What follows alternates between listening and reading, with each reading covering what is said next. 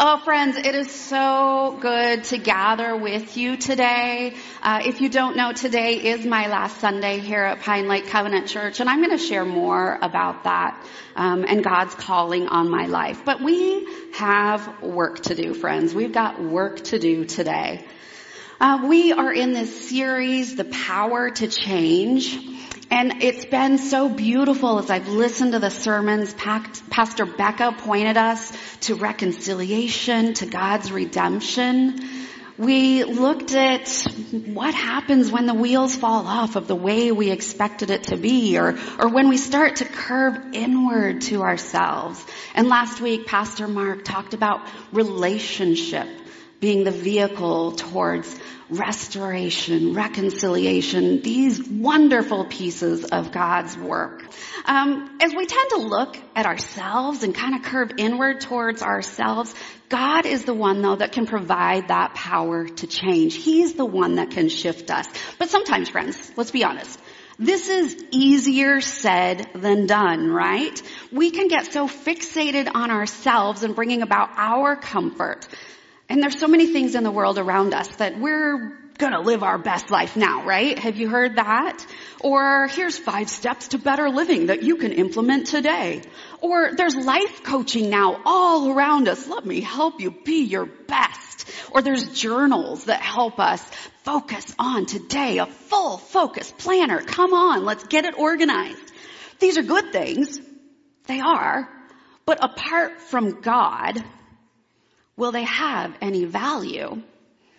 Do they help us change ourselves or help us change a broken and hurting world? Change is hard. Let's call that out. We talk about the power to change, but change is hard for yourself, for your family, for the sphere of influence that you have, for the world around you. It is hard. I went through a really deep season of change just over 10 years ago as I was preparing to come here, as I was considering what God had for me, right as I was discerning that call to Pine Lake Covenant. I was sensing this shift coming, but I didn't really know what it would look like.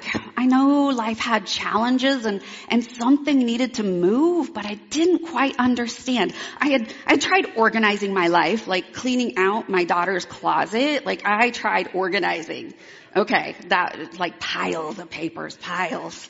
I had spent time in counseling, like getting some feedback and understanding. I analyzed my work life, my ministry calling, the work I felt God calling me to, and something just wasn't working.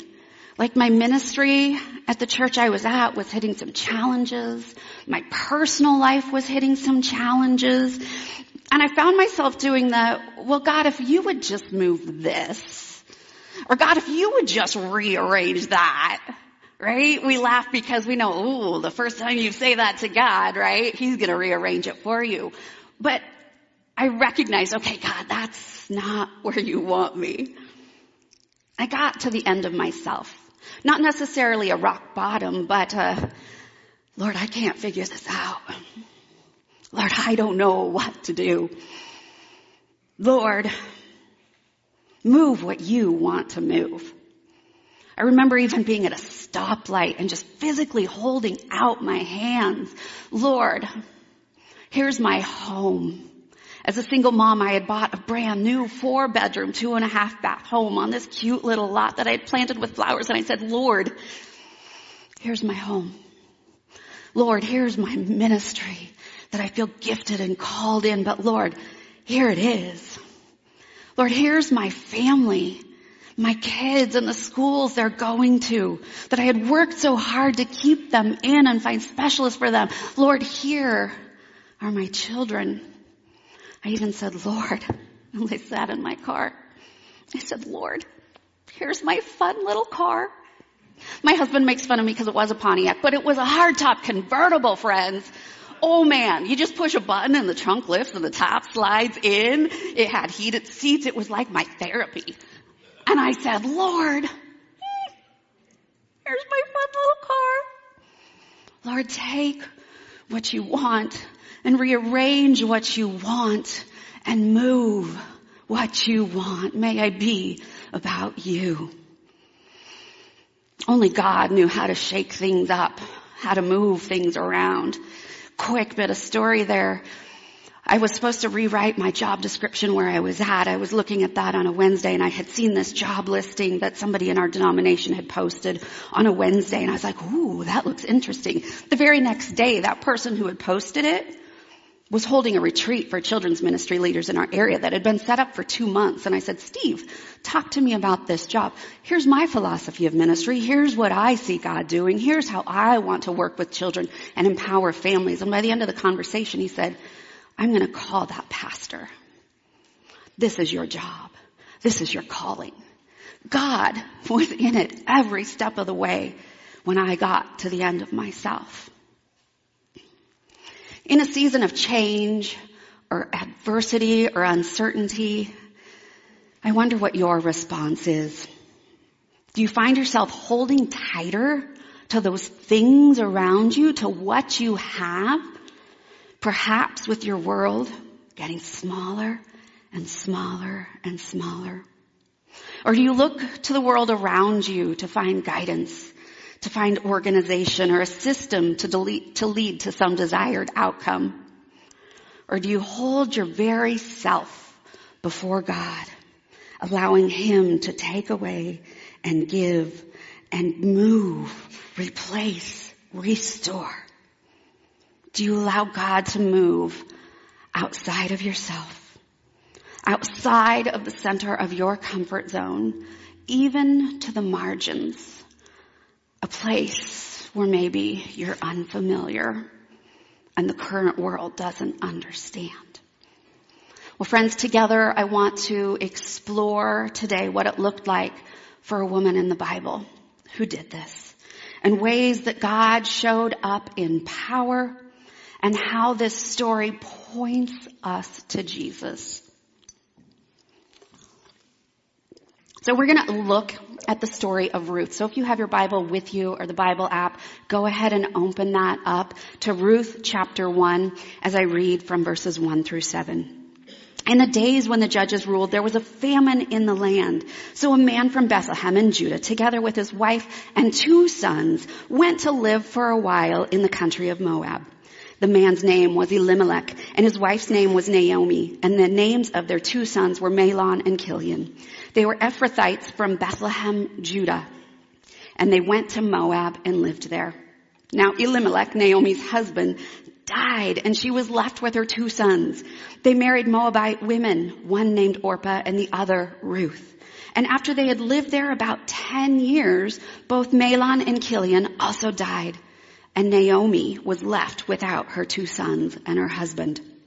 When Naomi heard in Moab that the Lord had come to aid of his people by providing food for them, she and her daughters-in-law prepared to return home from there.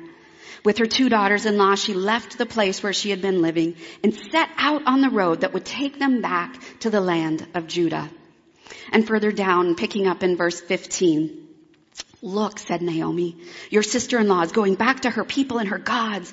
Go back with her." But Ruth replied, "Don't urge me to leave you or turn back from you. Where you go, I will go. And where you stay, I will stay. Your people will be my people. Your God will be my God. Where you die, I will die, and there I will be buried. May the Lord deal with me, be it ever so severely, even if death separates you and me." When Naomi realized Ruth was determined to go with her, she stopped, urging her. Will you join me in prayer this morning?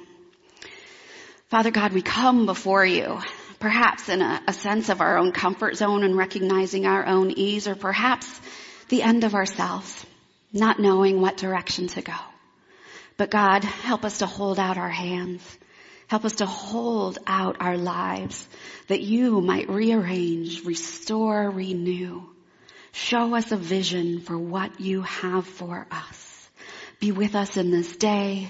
Help us to keep our eyes fixed on you. In Jesus' name we pray. Amen. Okay. When we read the book of Ruth on the surface, we see there was a famine. Naomi, with her husband and 2 sons, had moved somewhere else to find food. Makes sense, right? There was no food. They had to go. They went to Moab. They traveled. It took about a week to get there. In this new location, their sons found wives. Great. They're finding wives. And then the husband and the sons died. Not great. Okay, a couple notes on the culture of the day. A widow, a woman without a provider, was at the bottom of all societal, economical, all political structures. At the bottom. She had no one to provide for her, no one to advocate for her, protect her family lineage. And family line in this day is huge. You see that throughout all of the Old Testament. That is who they are and how they find their place and their being. But she was dependent on society at large. She had no one to provide for her. The family also had left Israel to go to Moab, east of the Dead Sea. And the sons found wives in Moab. Now Moab was often in conflict with Israel. We read about this. We know that Israel was the promised land God had given to his people. Yet Naomi and her family sought provision outside of God's blessing for them. Outside of God's promise for them. They looked to the world around them that might provide for their needs. It's said that in the ancient Near East, deity played the most important role in cause and effect. In our worldview, we would be inclined to identify our human or natural cause and effect and then mention that, of course, God was somehow involved in this, right? He was somehow behind it all. In the ancient Near East, however, it was the other way around. God was identified as the cause behind famine or war, with natural or human causes given secondary notice, if mentioned at all. Okay, that's confusing, right? I kind of had to sit with that a little bit. Maybe a little bit confusing, but stick with me here for a moment, because where was their focus? Where was Naomi and her family focusing? Were they looking to God first and then moving their lives in response to him? Or were they looking at the world around them and considering what might be best for them? Or were they focusing on their own needs and then somehow finding God in the middle of all of that? And then what does that mean for us? We read the top level of Ruth. We see that there was a famine. We see that she was restored, yada, yada, yada, right? We can just read through that. Then we look at the world around them in this context below the surface and think, oh yeah, as a widow, that was challenging. As a famine, that was challenging. Life was hard. And then we can bring these two together in our own world today and discern, what is God speaking to us? How is he pointing to Jesus in this? What does this mean for us? And I want to challenge us a bit today. Where do we find our focus? Where do we find ourselves? I've looked at 3 different perspectives, different areas where we might focus, and I want to explore those a little bit with us today. So let's take a look. The first focus, we can focus on myself. We can focus on ourselves. In verse 1, it said, in the days when the judges ruled, there was a famine in the land. So a man from Bethlehem in Judah, together with his wife and 2 sons, went to live for a while in the country of Moab. There were Ephrathites from Bethlehem, Judah, and they went to Moab and lived there. Now we could look around quickly and say there was a famine. They needed food. Of course they had to move. They had no choice but to leave. They weren't staying in their comfort zone. Come on, they moved.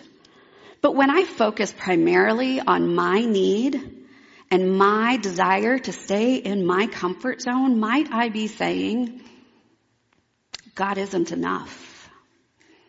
Or I don't trust God is going to meet my needs, so I need to take things into my own hands. I need to take my future and my life and my provision, and I need to hold them tight and protect them. Maybe I need to take that job or sell this house with lots of equity or take a vacation to find some rest, but what protects me? Naomi and Elimelech did not trust the provision of God in the midst of a famine, and they believed they would find their filling in Moab, outside of God's promise. Where are we finding our filling, friends? Where are we looking to God and His provision? We've talked about this self-help culture, this do-it-yourself mindset pervasive in our days. I can quickly go to Google, the magical interwebs of the air, and I can research anything, and I can find 5 or 10 steps to provide order and structure for my day. This January, my social media has just been filled with all kinds of planners like journaling and dot-to-dot planners, and there's so many options out there that help me chart my course for my best life now. Right? I'm reforming my own habits and my structures around me, my attitudes to organize my life and days to make my home and sanctuary a place of ease. Ads surround us and condition us to fill our lives with comfort. You might say, but I've had hard things in my life. I've taken risks. But where was your focus? Here's another way to say it. I often take risks when determining what step to take, but I also, in those risks, say, how is this going to add to what I have or what I need? If I take a risk and take this other job, will I have more status, more money, more position that adds to my comfort? Will this add to an ease of my way of being in the world? As we question and determine our focus, do we ask ourselves how the major life decisions are made? How will this affect me? How will this provide for me and my family? Will this move us ahead in life? Will I have enough? Will I be enough? But what happens when we shift our focus from ourselves and our comfort to the needs of the world? Verse 4 tells us they lived in Moab for about 10 years, and then Elimelech died. Naomi's 2 sons married women from Moab, and at this point, the 2 sons had died. The 3 women were forced into a season of dependence. As we mentioned, a widow was at the bottom of societal structures. She was outside of her comfort zone, but again, what was their focus? Look, said Naomi in verse 15, your sister-in-law is going back to her people and her gods. Go back with her. But Ruth replied, don't urge me to leave you or turn back from you. Where you go, I will go, and where you stay, I will stay. Your people will be my people, and your God, my God. Where you die, I will die, and there I will be buried. May the Lord deal with me, be it ever so severely, even if death separates you from me. When Naomi realized Ruth was determined to go with her, she stopped urging her. Where you go, I will go. This was a shift in Ruth's focus, not necessarily a proclamation of faith at this time, but a recognition that she couldn't continue to do life on her own. She knew she couldn't stay where she was, but she didn't know what the future might hold. Rather than returning to her own family and her comfort, and she clung to Naomi, willing to see what life might be like. It's as if she was holding out her hands to God, for God to move and adjust and change and rearrange. There was a slight shift in her focus, no longer focused just on her own comfort as she moved outside of her comfort zone. This feels like a liminal space we've talked about before here in this church. The space we just don't know. This wasn't the plan for Ruth and Naomi. This wasn't the plan for the husbands and sons to all die. For all 3 of these women to become widows. This wasn't the plan, God. They had to find a new way of being in order to survive or even think about what it might mean to thrive. Sometimes hard seasons, unexpected events shake us up and shift our focus. A loss of a loved one, a diagnosis, a job change. In this challenging space, do we cling to our old ways of being that no longer serve us? Or do we hold open our hands for God to move us? Do we look beyond our present circumstances and ask God what needs to be done? What needs to be done, not just right here, but in your world, Lord? Where do you want me? Where do I put my focus when I don't know what to do? What do we do when God asks us to move outside of the walls of our comfort zone? Do we grasp tighter to the portion we have that we can control? Or do we hold our hands open? But if we shift our focus to God, as we read on in Ruth, we see that once back in Bethlehem, Ruth would go out and glean in the fields. She gathered a little here, she gathered a little there. Ruth and Naomi looked to God as their provider. They found that God provided enough each day. After leaving a homeland and not trusting God would be enough, through the loss of life and awakening in their lives, they looked to the world around them. And as they moved out of their comfort zone, they looked to God and found Him more than enough to meet their everyday needs. Through this patient seeking of God and waiting on His provision, they found a radical shift in their focus, and they received an amazing blessing.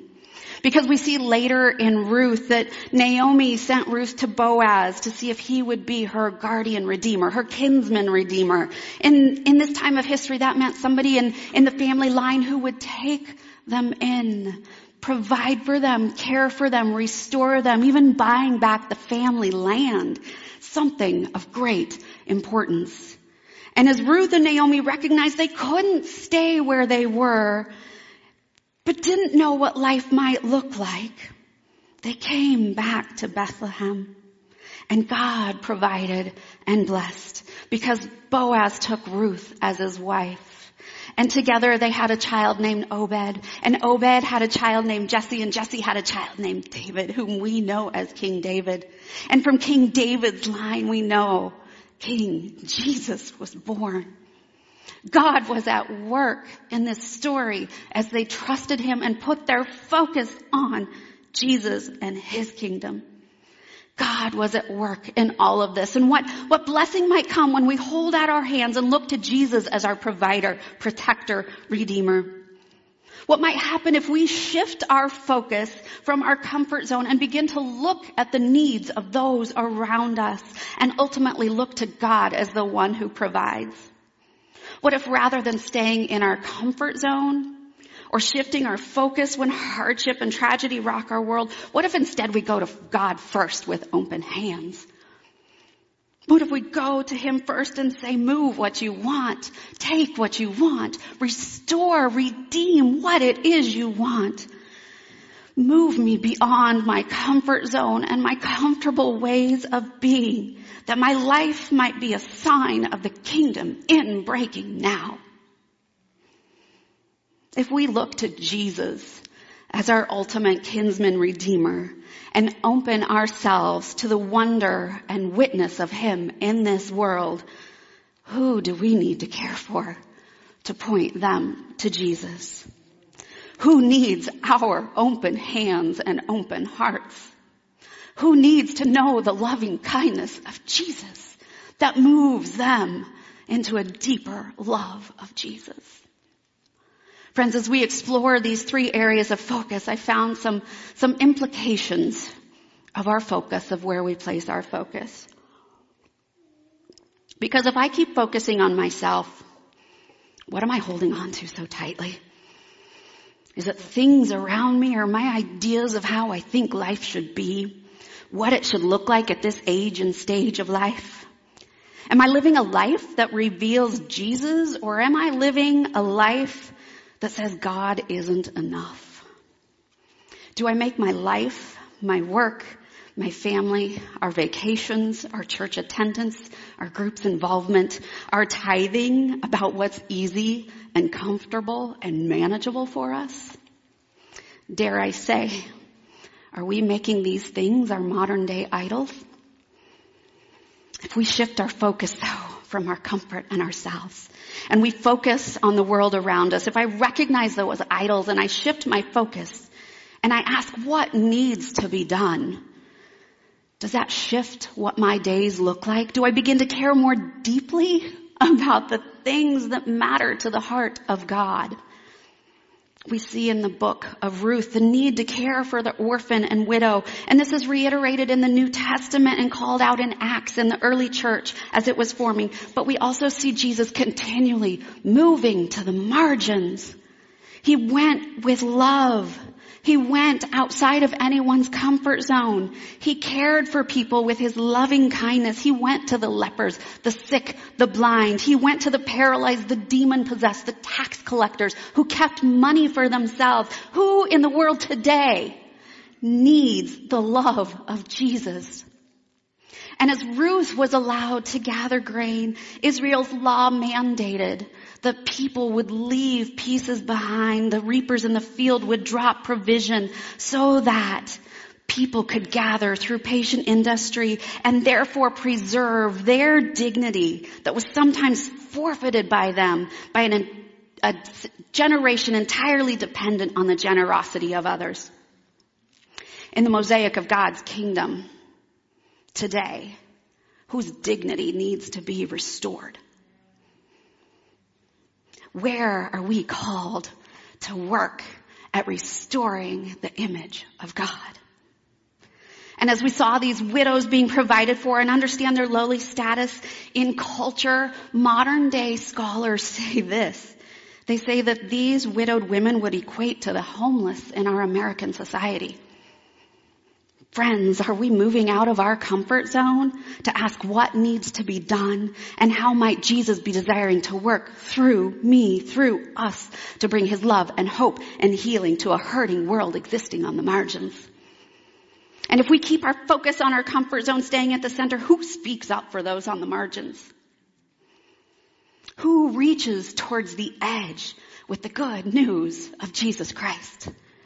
And if God calls us there, will our lives look like our to-do list, our tasks, our organized, orderly life? Or will we center our priorities and leave them aside then and move to the edges? If we show up there, will our lives unintentionally show that maybe we think God isn't enough? You might be saying, but Pastor Nancy, there's deeper problems in homelessness and drug addiction and mental health and those on the margins of society. This is costly. This is messy. I don't know enough. I'm not seminary trained. I'm not the professional. Depends on what you're holding on to. Are you holding on to your comfort? Your routines, your family, your home, your way of being in the world that provides ease? Or are you placing your heart and your hands open before Jesus, allowing him to show you how to simply show up in love? Do you allow him to rearrange and change your life and your priorities and your focus in the power of the Holy Spirit to not only change your life, but the world around you? Friends, this is the life I am prayerfully and intentionally stepping into and trying to live out. This is where the tears come. I am trying so hard to keep my focus on Jesus. As I finish my time here at Pine Lake, leaving my role may seem crazy to some of you. And I step out not knowing the full picture, but I know the full measure of God's love.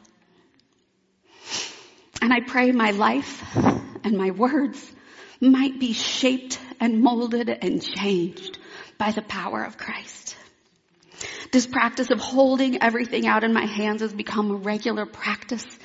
Every year I ask God, is this where you still want me? Is this where you're still calling me? Am I still effective here in my ministry? What do you want to show me? What do you want to grow in me? And through that practice, he called me to seminary.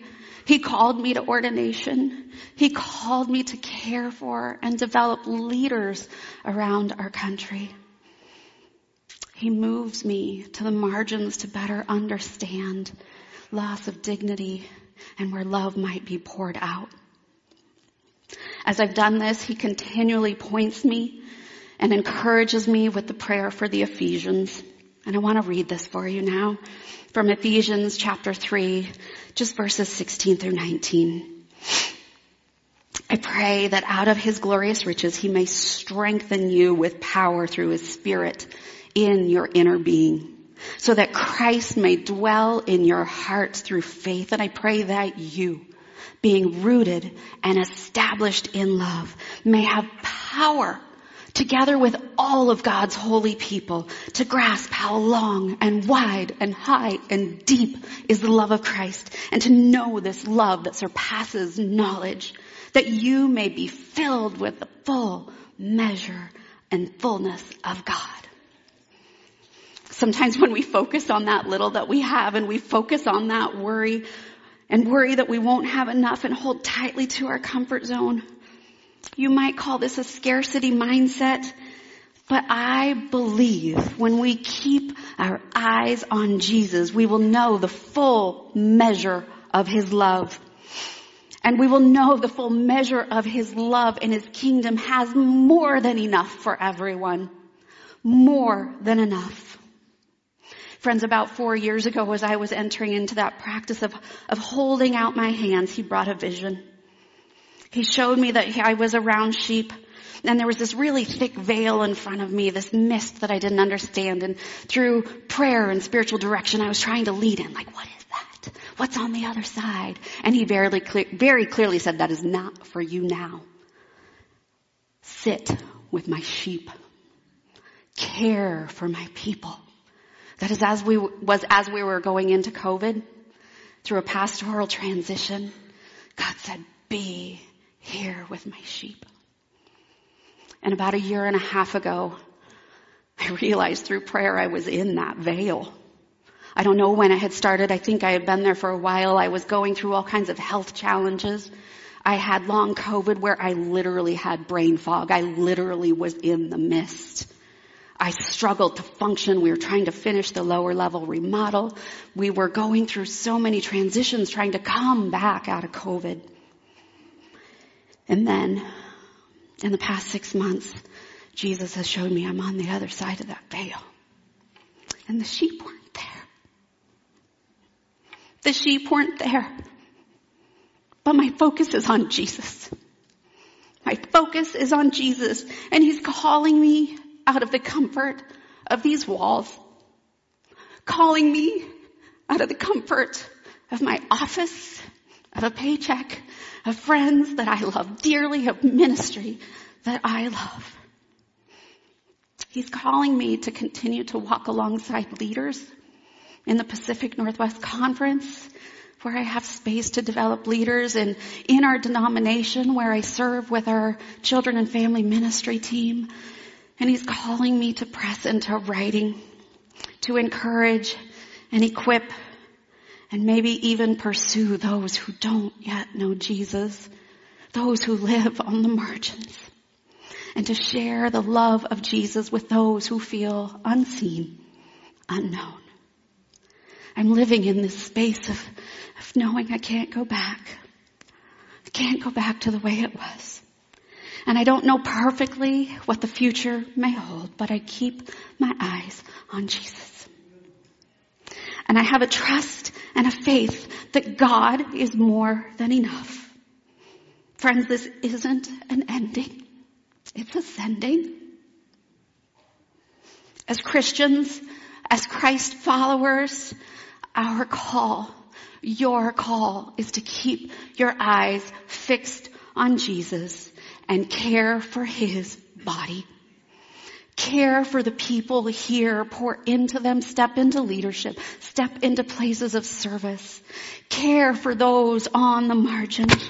Friends, we can't go back to the way it was, and we don't know perfectly what the future will hold, but we keep our eyes on Christ.